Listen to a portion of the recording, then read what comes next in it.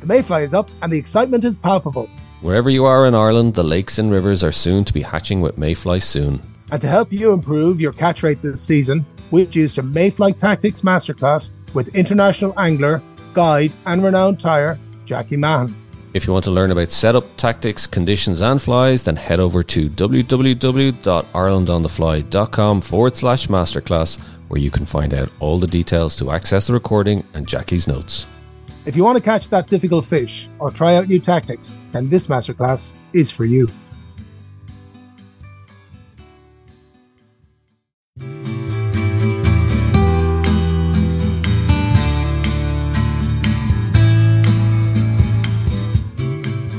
Hello and welcome to the Ireland on the Fly podcast about the people and places of fly fishing in Ireland. You might be wondering why we're talking about salmon for this latest episode in December, but as we get closer to the start of the season on January the 1st, the IFI are busy finalising the data from the salmon tags for the 2022 season to make the final decision on what rivers will be open next year. So we decided to speak to Kevin Crowley from the IFI to find out more about the data they have to give us some insights into the salmon numbers from this year and indeed how the whole process works.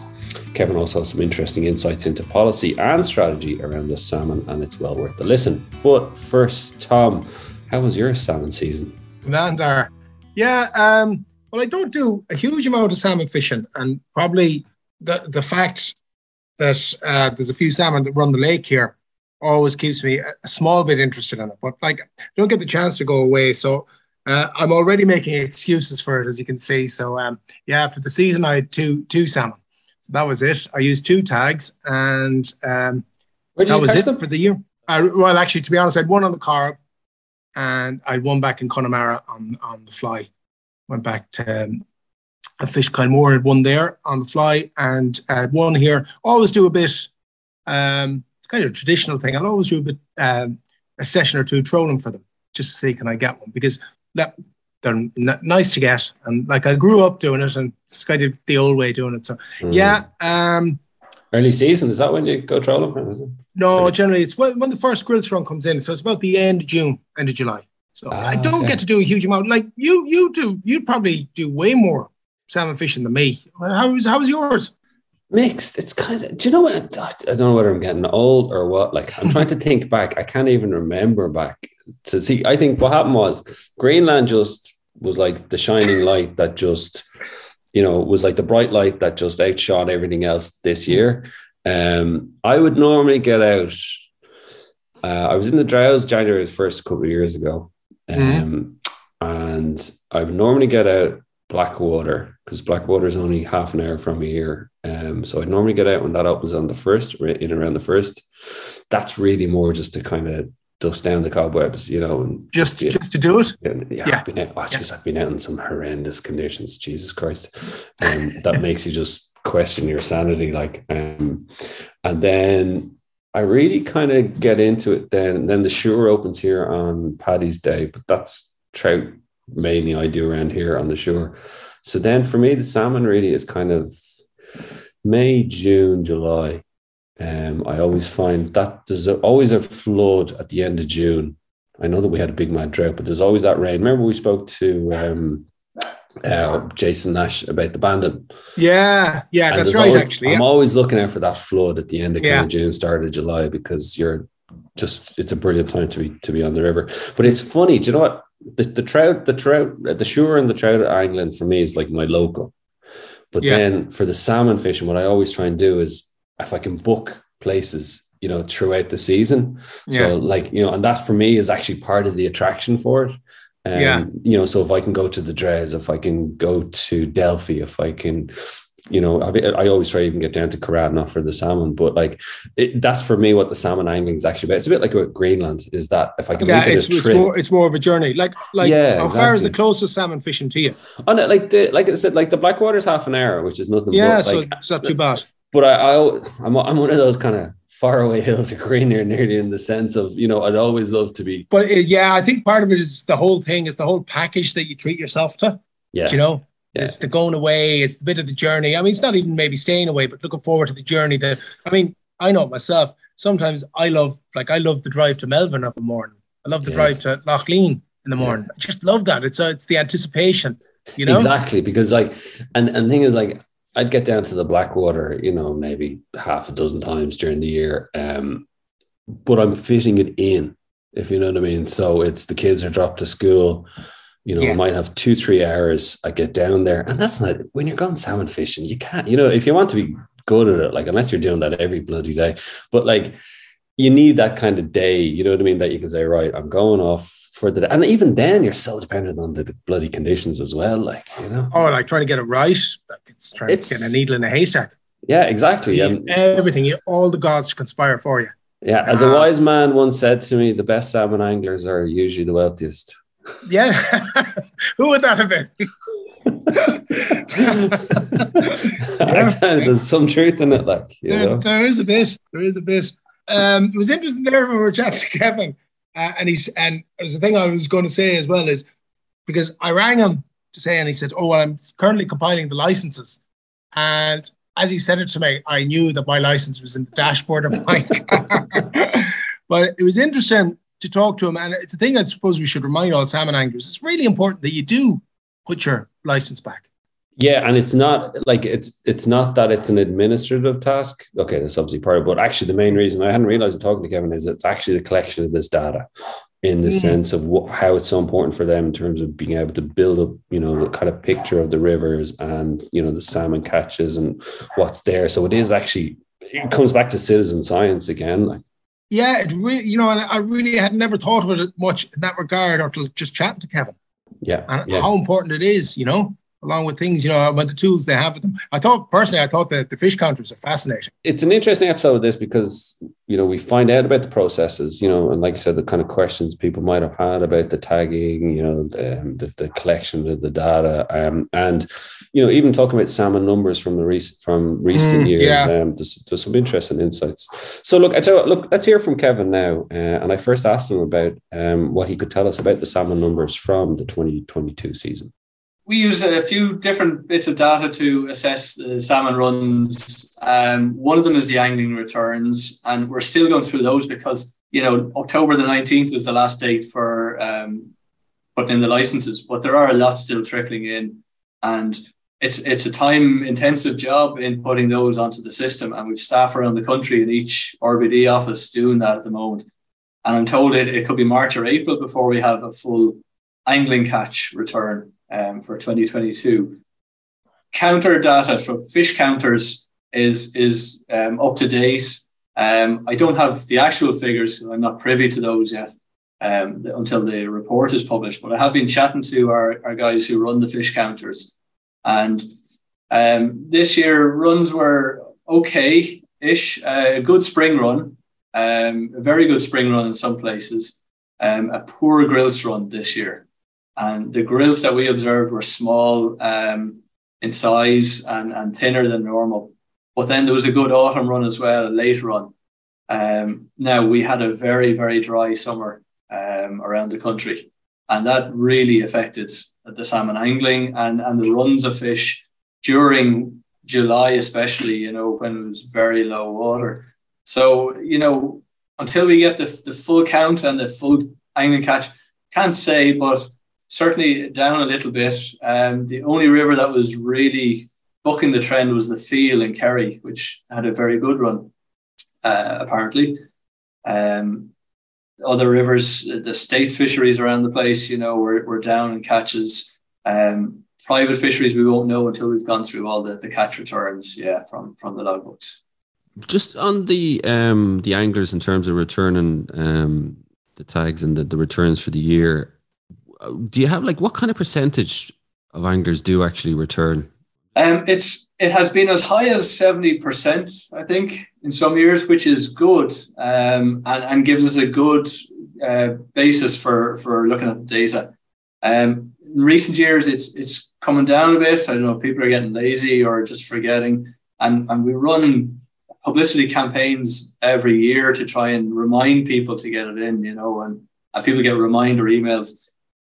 Anglers need to know, this is one of the important bits of data, especially if a river doesn't have a counter on it, that the scientists use to assess the number of salmon in the river and whether that river is meeting its conservation limit. So if they're not submitting their catch returns, it's not helping us keep the river open, if you know what I mean. I know, it goes out of your mind. And I think, in fairness, the constant kind of, especially in October, the constant emails, the constant reminders, and you see it in the newsletter, does help, because I'm the type, I'd be thinking, you just have to get that done. And, you get another reminder and you go, I'll get that done. And then the third reminder, okay, I better get that done, and it is that. And you do, you eventually get it. Yeah. And I'm late myself every year too, Hi, Kevin, how's it going? But I have to say, my reminder was when I contacted you about 3 weeks ago. And we're setting this up, and you said, well, I'm still waiting for the license to come back. And I went, oh, that's right. Yeah, you had a bunch of them in your car. Yeah, I actually had them in my car when I was talking to you. Yeah, but it's really true what you say, because, you got to, knowledge is everything.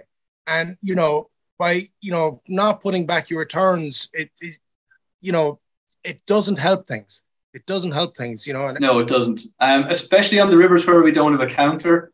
But even on the rivers where we do have a counter, I mean, the counter could be at the bottom of the river and give us a run of 2,000 fish. But we need to know how many fish were removed by anglers upstream of that as well, to give us the number of spawning fish, So it's vital data that the scientists really need to assess the conservation limits. Is it too late to send it in still for people listening? No, it's never too late. Get it in. Yeah, if anyone's out there. If you don't have the envelope, because I know it's prepaid. You can drop it in. And I suppose that's the reminder to anglers as well. As like you said, it's a conservation issue.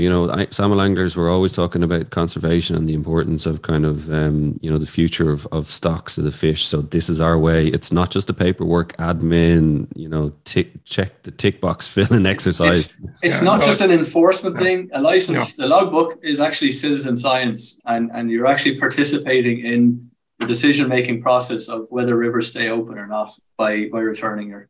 Yeah. And that's crucial. Yeah. And it really is. Actually, just going back there, because I'm intrigued by them. The counters. So how many rivers in the state do we have counters on? So we have about 40 operational counters in the state. About 30 of those are on salmon rivers and are used in the assessment of salmon runs for conservation limits and setting quotas. So we have a good spread around the country. Almost all the major salmon rivers and a lot of smaller ones are covered. And we've expanded it hugely in recent years. And I'm pretty sure researchers are looking to get more in all the time, Counters they're vitally important. Without that, we would have no idea of how many fish are coming back and whether the trend is up or down, etc. So they're really important tools. You just touched on something there when you were mentioning, and I'd never thought of it. Let's say a system has 2,000 coming in, and then from the returns of the licenses, you can work out how many fish were taken of that 2,000. Do you have an average figure of or percentage of the amount of salmon that are caught by rod and line? Not to hand. I've seen research before where it was 10 to 15%. Can be higher on spring salmon apparently. But of the overall run, about 15% are often taken by anglers. But again, that depends on the system, whether there's lakes, which would be a refuge for fish, or just a river where they're constantly seeing flies coming over them. If it's a small system or if it's a big system where they get spread out into tributaries, so it'll be extremely variable. Yeah. Yeah. It's fascinating though. Is it? Yeah. It is, yeah. I'm just wondering, are the last few years of kind of the climate, the way it's getting, is it creating a bit of a kind of an asterisk beside kind of what we're seeing in terms of numbers? Well, salmon have to come back to the river to spawn. And if they do, they're going to pass a counter if there's a counter on the river. So they may be held up in estuaries or at sea for quite a while if there's a drought, but they will come in eventually. Now, they're subject to greater predation pressures from seals, etc., in estuaries, and the longer they have to stay there. So getting them into the river is ideal. And it's not hard to extrapolate because we can see the figures from the counters. We don't know what's happening downstream of the counters. And certainly climate change is a big worry. If we get longer, drier summers, that'll be a big worry too. In recent years, we've had a couple of heat waves where water temperatures hit close to lethal temperatures for salmonids in many of our rivers, and that again is a big worry. If that's going to be an annual event, whether salmon will survive in numbers in some of those rivers is who knows. That's kind of scary, isn't it? Absolutely. Yeah. I remember seeing, I think I said this to you before, so I remember seeing a presentation from Ken Whelan, and it was the temperature of the waters around Ireland, like since the 70s, 80s, 90s, 2000s, 2020, and it's bloody scary. Absolutely, yeah. It's going up and up.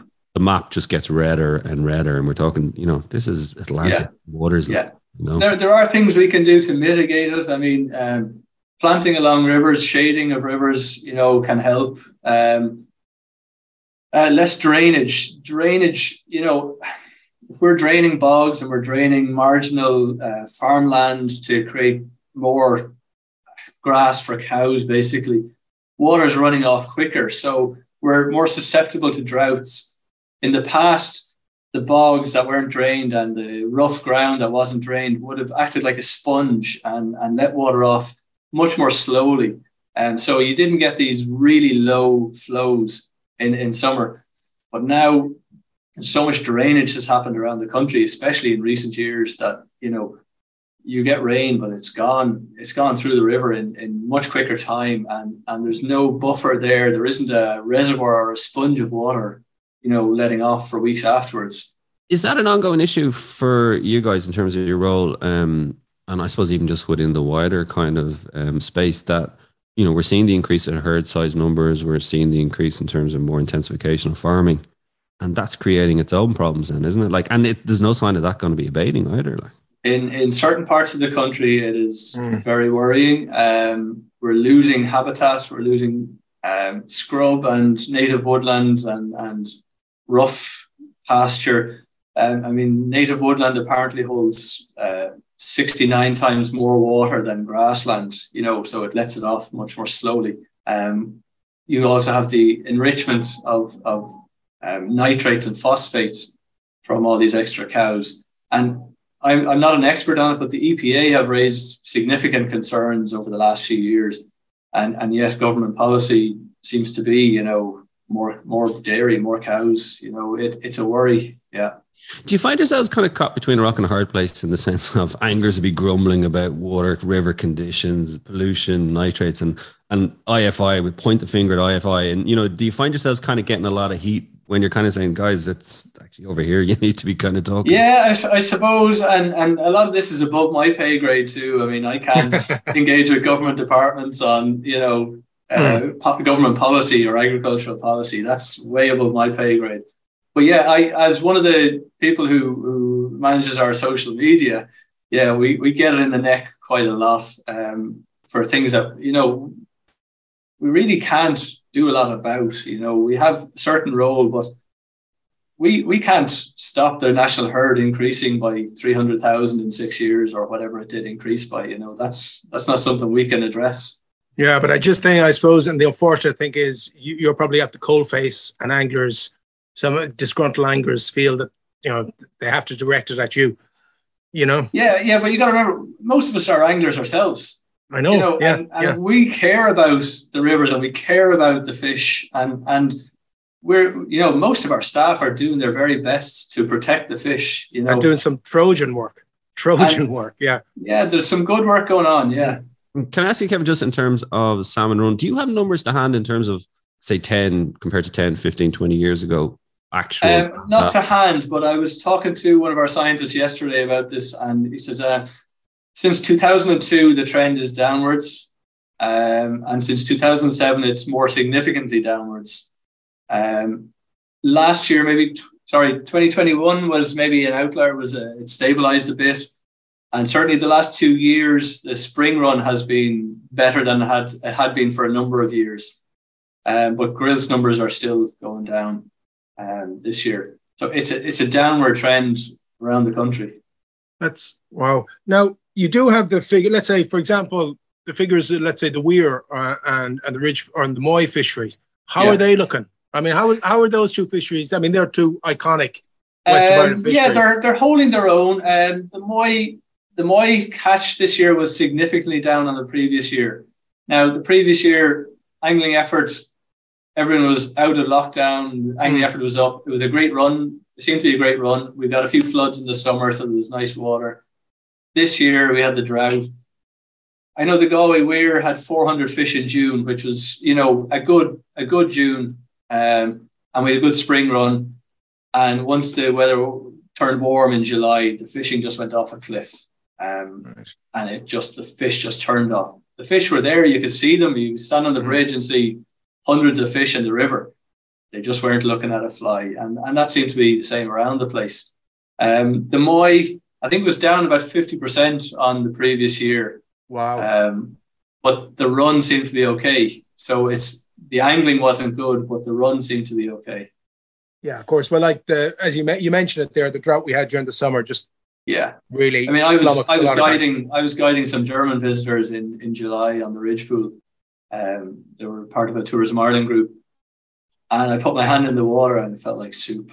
Yeah. It just felt so warm. It was no wonder the fish weren't taken. Yeah, quite understandable. It would actually be interesting. I wonder as well as that if more anglers will be focusing then on the spring and the autumn time, that concurrently you'll get the numbers increasing because there's more rods out. Well, yeah, hopefully, yeah. Yeah. Now, if it's poor grilse run this year, that doesn't bode well for a good spring run next year. But they're the same fish, the same feeding grounds, But we'll see. Fingers crossed. And come here, if we're to put them on a chart, let's say the Weir and the Moy, and you put them on a chart for 10 years, how's that line going? Galway, I've done the reports on Galway for a number of years, and generally stable in Galway. Is it? Yeah. Yeah. That's yeah. And you see, the Corrib is a good catchment. There's a lot of fairly pristine spawning streams and nursery streams, particularly on the west side, your side and the north sides, On the east, you have more agriculture, all right, the Clare River up there. But we still get a good run. That's my local river. We still get a good run of salmon there. When are the decisions made, Kevin, for 2023 in terms of what rivers are open? When are those decisions? Okay, so the way it works is the expert group on salmon, which is an independent group. It's got scientists from IFI, from the Marine Institute, from agencies in the north as well. So it's an all-island group. They sit down and they look at the data, the fish counter data, angling catch from the previous year, because it won't be updated yet. We do some research work called catchment-wide electrofishing, where our staff go out and do 5-minute electrofishing in the same site every year. And the number of fish, the number of fry that they catch in 5 minutes is a good indicator of spawning success that year. So all these bits of data are analysed by the expert group on salmon. They've already met and they've provided their advice to the fishery managers in IFI. And then IFI advised the department on the advised catch limits for 2023 for each river, whether that river should be open, catch and release, or closed, and whether there should be brown tags. If it's a small surplus on a river, maybe you need brown tags to monitor the catch. The Department of Environment, Communications and Climate Change, so they then run a 4-week public consultation. And anyone can have their say. If you think the scientists have got it badly wrong or you want to make a submission, that's open at the moment. So anglers can do that at the moment. It's open for another couple of weeks. And following that, then the department enact a bylaw to legislate the changes for 2023 and make all those quotas into law. That's how it works. So it's ongoing at the moment. That should be completed by Christmas so that the first rivers that open in January, it'll be in place by then. Just while you were on it there, because I know I get it from a few people always ask me, could you explain the brown tag system? Few of the listeners probably might be too sure of it. Yeah, okay. So everyone who fishes for salmon, you buy your license and you get 3 blue tags at the start. They're usually blue most years. And if you catch a salmon, you have, and if you take it, you have to put the blue tag on it and seal it straight away, and enter it in your logbook. that's fine on a river where you have a big quota and it doesn't matter how many salmon are taken because we've enough. There are certain rivers where you might only have a surplus of 50 fish available for angling. So if you had 200 anglers and they all took a fish, that's 150 fish more than the river can afford to lose, and it needs those fish to spawn. So the brown tag, there'll be 50 brown tags allocated for that river. And if you want to take a fish on that river, you must be in possession of brown tag. And if you take a fish, you must use the brown tag immediately. If you're not in possession of brown tag, you must fish catch and release. And once those brown tags are gone for that river system, that's it. Like the ad says, once they're gone, they're gone.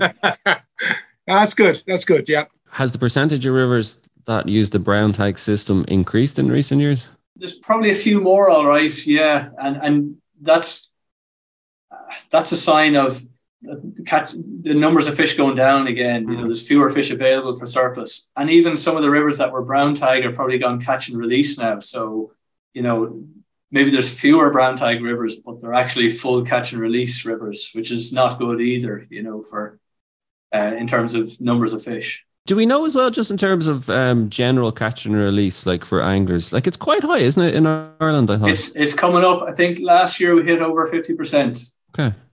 So which is great to see, and we, sustainable angling is the future. We have to, as salmon anglers, we have to look after the fish. I've no problem on a river where there's plenty of fish and a big surplus. I've no problem with people taking the fish, but we need to be thinking about the future and whether our kids will have salmon to fish for, And certainly the last few years, I haven't taken more than 2 fish any year. Do we ever envisage compulsory catch and release? Because I know, is it Wales where they were introducing, wasn't it? Compulsory catch and release. It's in Wales. I think it's in Northern Ireland. Again, above my pay grade. What's your personal that's policy. I don't know. I think I'd like to see. I think it'd be a terrible indictment of how we've looked after the fish if we had to go mandatory catch and release for all rivers. It would mean that we're losing our salmon beyond repair nearly. I'd like to see us get back to a situation where we have salmon in abundance and everyone can take a salmon. And certainly I love a bit of smoked salmon myself. At Christmas it's lovely. If it ends up going that way, I think it's flagged well enough in advance that kind of say, well, guys, this is your own quarry. If you're going to keep taking it, it ain't going to be there in the future. But yeah, look. I mean, coarse anglers, pike anglers, an awful lot of trout anglers release all their catch. I do a lot of bass fishing. I've never taken a bass. We need to be maybe looking at reducing our take and looking after what we put back. Yeah. I have to say though, like my own experience of salmon anglers, that they are enlightened, and I think definitely the younger generation, it's all catch and release, like for people that I know. Yeah. And even you see video and photos of people and they're putting the fish back, but they're keeping the fish in the water. Yeah. They're handling them well, taking the net, unhooking them in the net, reviving them in the water, maybe lift it out for a couple of seconds for a photo and back in the water, and it's great to see people handling fish, looking after them well. The whole tagging system, I'm fascinated by it. How long has it been in place? And has it been generally judged to be a successful system? God, it's over 20 years now that the tags have been in. Yeah, it's generally successful. It allows our staff to monitor and manage the catch and illegal fishing much better. You're allowed 10 fish a year and you must tag all your fish. If you come across an angler now with an untagged fish, come on, guys, it's in 20 years, at the start we would have been, maybe okay. But now you've got to tag all your fish. And the limit of 10 fish, I think, is a very fair limit. And anyone who's taken fish above and beyond that and not tagging the fish, well, you're making your own bed, you can lie in it. We'll punish you if we catch you. Is enforcement a big part of the role of the IFI? We have a lot of enforcement staff around the country.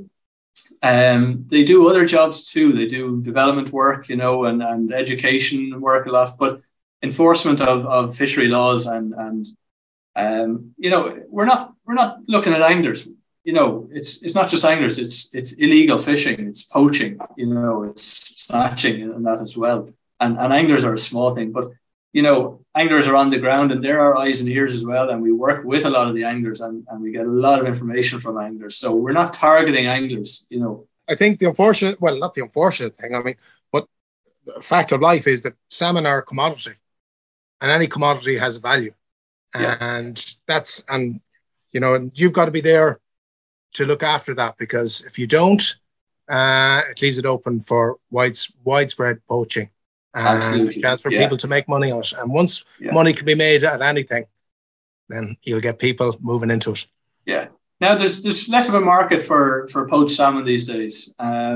People are more aware, and our staff visit restaurants and inspect restaurants as well, and hotels, and surely that's where the tagging system has worked. Because absolutely, any restaurant has to have fish with the tag in it. It has. And if it's a wild salmon, it must be a commercial tag from the draft net. Because a blue tag it's illegal to sell a rod caught wild salmon. Yeah, the blue tag won't work. Exactly. Yeah, that has actually really helped in curbing sale of poached fish, hasn't it? It's much harder to get rid of them. Yeah. Now there's still poachers out there, and certainly in 2008, when the economy collapsed and the unemployment rate shot up, we noticed a huge upsurge in poaching. Guys were out of work. They'd more time. They'd all the time in the world on their hands, and they'd no money. So the temptation was there. In recent years, full employment, people have generally plenty of money. It's less of a problem. It's still a problem in certain areas. And our staff, I don't know to give away too much, but it's intelligence-led policing, shall we say. And they're very aware of where the problems are. And we have a lot of new technology that we can use to catch these guys. And there's also a 24-hour hotline, isn't there, Kevin, for people? There is, yeah. 0818 347424 or Fish24. Anyone can report water pollution, poaching, anything they see that's a bit dodgy. They can report that any time of day. How does that work? Actually, like if it's 3:00 in the morning and I'm driving by and I see something dodgy going on, I ring the number. So it goes to a call center, and they have they'll take as much information as they can, and then they will look up their list of staff for that area, and there is generally one contact in each region, or a list of contacts. The number one, if they get no answer, they'll go to number two, number three, etc. We will eventually get the call and respond to it. Yeah. Okay. Well, it's good to know, and like you said, it's anglers who can be the eyes and the ears on the ground, which is the most important thing. Yeah. Did you get much fishing done yourself? You mentioned you were guiding. I wish. No, I have 3 kids under 5, so my fishing career is pretty much on hold at the moment. I fished a handful of times for salmon this year, and it's the first year in about 20 years that I didn't catch a salmon. Right. And some of that was down to the conditions, and some of that was probably down to me not being a great salmon angler. So. You mentioned that you do a bit of bass fishing as well. Where do you go for the bass? If I told you that, I'd have to shoot you. I'm thinking more like the I was actually just going to say that. I wasn't looking for specific. No, bass anglers. Yeah, bass anglers don't tend to give away their marks, but yeah, North Clare usually is the nearest place to me. If I get down south to Cork or Kerry, I'll have a bass rod in the car. But again, it's few and far between these days. It's funny though, interesting. The salmon anglers, you see it increasingly. I think summertime, because the way the rivers are getting, and a lot of salmon anglers are now turning to the coast. Like, yeah, I mean, it's salmon angling it's not a 6 months of the year, 7 day a week, pastime. It's when you get a flood, you get a couple of days of fishing, and then the river's too low again. For many of our rivers, so in summertime, there's so much more on the coastline that you can fish for bass, pollock, wrasse. I mean, the lure fishing on our west coast for pollock and wrasse is unbelievable. It's incredible sport. And I love that too. But the bass, particularly from Clare south, But they're spreading further north. They're getting bass on lures in Donegal now, and friends up there catching bass. So. Well, it's funny you should say that, because I know a guy who does lobster pots off the Connemara coast. I'm leaving that broad, right? And he just mentioned to me one day, I'm beginning to see quite a few bass. And I turned to him, I said, "Where?" And just the conversation went dead. And he looked at me and he smiled. I can't tell you that. Exactly. And I actually wasn't really thinking. I was just genuinely going, "Joe, where?" Yeah. And I had it said. But so I have heard that they are creeping up the west coast. Yeah, they seem to be just recolonizing areas that they would have been in before. I mean, into the 80s, the bass collapsed. And that's why in 1990 they brought in the bylaw, no commercial fishing for bass, and they brought in a 2-fish limit for anglers. And the commercial ban is still in place, thank God. Bass numbers seem to be fairly stable the last few years. They come back up a good bit, and they seem to be fairly stable now. They haven't come back to abundance, and that's possibly maybe climate change, but more probably that when they go offshore to spawn, they spawn in the Celtic deeps out in the Celtic Sea, and there seem to be some commercial boats from other countries targeting them out there when they're spawning. Just on the conservation and that side of things, Kevin, do you often feel, because obviously I think is it salmon number? I was reading it's gone from 15% of returning smolts down to 5%. I think it's what we've seen. I think in the 70s and 80s it was about 25% of smolts survived to come back to the coast, and we had a huge drift net fishery back then, taking hundreds of thousands of fish, and we did a lot of micro tagging. The Marine Institute did a lot of micro tagging, so they got a very good were able to monitor that percentage accurately. In recent years there's no drift netting, so in spite of the removal of that pressure, you still have numbers declining, and the problem definitely seems to be at sea. Average year is about 5% survival now. Yeah, obviously getting targeted out in the open sea. Well, I don't know about targeted. Climate change is affecting their prey species. Right, fair enough. Are they having to travel further to find the food at sea? They're going further north in the Norwegian Sea. Are they competing? There's theories about huge numbers of mackerel up there competing with them and predating on smolts.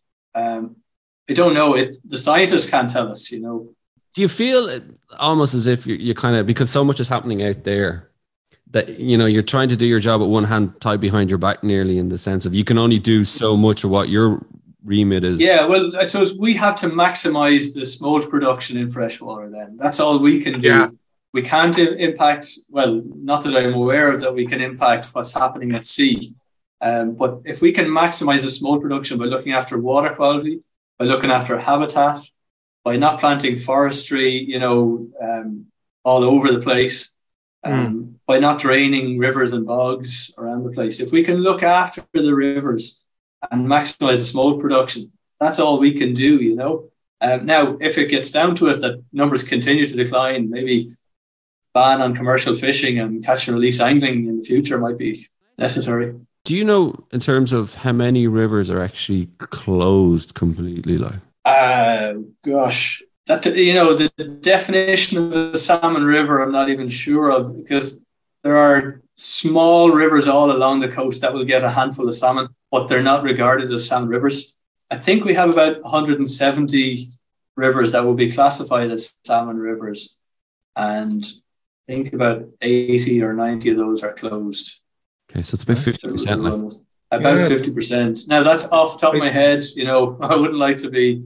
It's interesting. Yeah, so I suppose you nearly get the sense of we're trying to kind of focus our efforts and conservation efforts on maybe the 50% that we have and try and hold on to them. Is that the kind of the key to it? Yeah, I suppose you have to pick your wins, and focus your resources where you can. We couldn't spread it over all of those rivers, but at the same time, each of those rivers probably has a genetically unique strain of salmon, because each river is, unique. These fish are coming back to their own river, and over thousands of years, they've evolved different characteristics.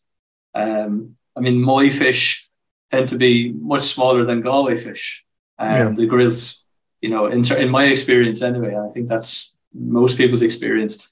And that's just genetics, you know. And it'd be a shame to lose those strains of fish. But we do have to focus resources on where we can get the biggest wins, yeah. You find it interesting there about closing the rivers. I've always felt, and this is just my own view, a bit of a double-edged sword, because if a river is closed and there are no anglers on it, and you mentioned it as well, anglers actually are the eyes and ears. So, you know, if there are no anglers on a river and there's still a couple of salmon in it, it is, the possibility is there for the ne'er-do-goods, you know, the poacher to come in and have kind of open season. Now, I do understand where the indigenous fish stock in that system have to be protected, but you are taking away probably one of the best water keepers you can have in a genuine salmon angler. So I do feel that is a double-edged sword. I totally hear you, and like that's a problem we know about. Again, above my pay grade, it's a policy issue, you know. And anglers are great for keeping an eye on the river and deterring poaching. I suppose a lot of the closed rivers, they're closed because the stock is so critically low that even a catch and released fish, you know, there is a slight mortality on released fish, and even that is too much. And maybe there isn't enough temptation in those rivers for poachers to really go after them. But our staff know where to focus. You know, they know that too, and they will keep a better eye on a lot of the closed rivers, you know. The other thing, just in terms of fish numbers, Kevin, is obviously fish farms and the effect that they can have on wild salmon and sea trout. That's an obvious fact, isn't it, in terms of what we know, in terms of that they are having a detrimental effect on runs? Absolutely, yeah, they do. And we've published a lot of research to show that over the last few years. Dr. Paddy Gargan, who's just retired, eminent fishery scientist, and he's published a lot of research over the last 10, 12 years with scientists from around Europe and across the Atlantic as well, in some very reputable journals, that proves beyond doubt that fish farms and the lice from fish farms are having a big impact on salmon and sea trout. Look, we all knew that when the sea trout collapsed in Connemara in the 1980s. You know, the only thing that changed was the introduction of salmon farming. Everything else, there was no additional agriculture at the time. And there's no big towns in those bays in putting in a lot of sewage. So, you know, salmon farming is an issue, and it's been proven. I think it's no secret that IFI is concerned about it. Our managers have made representations to policymakers on many occasions, and we would certainly prefer to see salmon farming on land in closed containment systems. There are problems with that too, in terms of energy inputs and maybe water pollution. They'll have to be managed, but it removes the lice problem, which is a big impact on salmon populations. And these salmon populations are keystone species in special areas of conservation. They have European protection, and they need to be protected better. 100%. It's just one more battle that has to be fought in all the other battles that are ongoing. And it's something, in fairness, you know, we've covered, we've kind of highlighted Loch Maree in Scotland, and we're actually doing an episode finding out a bit more about the science behind it and looking at how policy in Scotland is changing. And we're hoping that this will kind of maybe shine a light and kind of look to Ireland as well in this ongoing issue. Just finally, Kevin, before we let you go, it's been absolutely fascinating talking to you in terms of getting real insights in relation to the salmon numbers. You also do work with the youths side of things. You might just give us some kind of into that, like, because it's such a vital area as well. So IFI runs a project called Something Fishy. It's an educational project with schools. So we go into primary schools, senior cycle, so 3rd to 6th class. And it basically has a series of lesson plans which goes on teaches children about water and the water cycle and the animals and fish living in the rivers. A good bit about the life cycle of the salmon, because, you know, it's a great way to bring in other impacts on the fish. A bit about angling, a bit about cooking fish and the nutritional benefits of fish. And they get a great deal out of it. It ties in with the science curriculum in senior cycle, but it brings in geography and history and culture and arts and crafts. They do projects, and some of the art we've seen over the years in competitions has been amazing. The teachers teach the lesson plans over maybe 8 weeks, and then if there's a nearby river, we bring them to the river, and we do some kick sampling of the invertebrates in the river. And they have to identify the mayflies, the stoneflies, the caddisflies. And then we do some electrofishing. And so they'll get to, hands-on, maybe hold a young salmon or a young trout in their hands and identify it. And the best is when we catch a big eel and they're trying to pick up the eel. And you get maybe a 10-year-old girl who's like, but 5 minutes later, she's hands in the bucket. She's trying to get this eel out to compete with her pals. It's great crack. And I had one girl who she was disabled girl, physically disabled, but she was the best crack at a school. I won't say where. And we were doing some electrofishing, and at the end we finished the thing. I said, "Any questions now?" And this little girl pipes up and she said, "You see that thing you have for the electricity for taking the fish out? Where would I get one of those?" she says. I've often thought that myself. Yeah, that's a bit like, where are you catching the bass? yeah, exactly. Yeah. But it's great, and it fosters a sense of ownership and stewardship of their local river for these students. I've had parents, I've met guys on the river and says, "Oh, you were in the school there." Yeah. My young lad was telling me I can't spread slurry near the river now. And yeah. So they're educating the parents as well, in responsible environmental behaviors, and they're going home and they're putting that into practice themselves, and hopefully that, over many years, it's been going for 15, 20 years now, but over many years, hopefully we have a generation of students who know how to look after the river better. We do a bit of coaching as well. We do some education, some outreach work as well. So occasionally we do some coaching of generally disadvantaged minority groups, So I was meant to have a group on a beach here yesterday, but yellow weather warning for a wind and rain, so they had to cancel. Now, I have to say, it's a fantastic program. Well done to you. It really is fantastic. Well, it's one of the most enjoyable parts of my job is going out and meeting the students and teachers and showing them in the river, all the animals. Because you look in the river, one of the questions I ask them is, what can you see in the river there? And they say water and rocks and weed, and then you show them a white tray that you've done a kick sample in, and it's absolutely teeming with life, with all the different invertebrates and freshwater shrimp and sometimes even crayfish or little elvers, and they're astonished by how much life there is just in one small bit of the riverbed, That's fantastic. You always say, Molanoga agus Tukishid. Tukishid. Yeah. Turkey shade. Listen, Kevin, that's absolutely fantastic. But before you go, we have one question and we ask everybody who comes on. What is your most memorable fish? Now, it doesn't have to be the biggest. What's your most memorable fish? On the fly. I've fished in Argentina and caught some amazing fish there. I fished in New Zealand and lost some amazing fish there. Didn't manage to land the big one. But I think you can't go past your first salmon on the fly. And for me, it was only a 6-pound grills, but I'd been trying for a while. And the fight I had and the euphoria and the relief when I got that fish up on the bank, it was just... Where did you get him? It was the River Reelan, tributary of the Finn up in Donegal. Right. It's a beautiful, beautiful river up in the Blue Stack Mountains, drains some wild country. It only fishes on a flood after rain, and it's where I'll never forget. It's where I caught my first salmon. I've caught a few more in it since, but I'll never forget that fish. Yeah, were you trying for long to get one on the fly at that stage? A few months of trying. Yeah. But when I say a few months, I got a bit addicted to just fishing. I was going out a lot more than I should have been, maybe. Sorry, and your problem is I was fishing in even unsuitable conditions. Maybe how would you put it?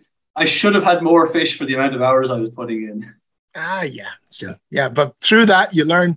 You do, yeah. Yeah, you do. No. And you only have to wait another 10 years when the kids are growing up now, Kevin, before you can go fishing. Well, hopefully my young lad will get an interest. He's 5 now, and the next couple of years, hopefully he'll get an interest. That's what I do. Yeah. The secrets are out, lads. Get them in. That's your trick to get out, Yeah.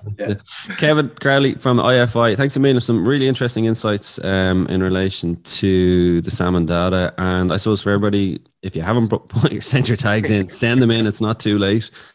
It's great for science and information numbers, and keep an eye out, I suppose, the week before New Year to the announcement for the rivers that'll be open for 2023. Kevin Crowley, thanks a minute for joining us.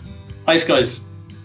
Our thanks to Kevin Crowley for joining us on the show, and don't forget to rate, review, and follow the Ireland on the Fly podcast on Apple, Spotify, or wherever you get your podcasts from. Plus, you can keep up to date on IrelandOnTheFly.com as well as on Instagram. And myself and Tom will be back with another episode about the people and places of fly fishing in Ireland.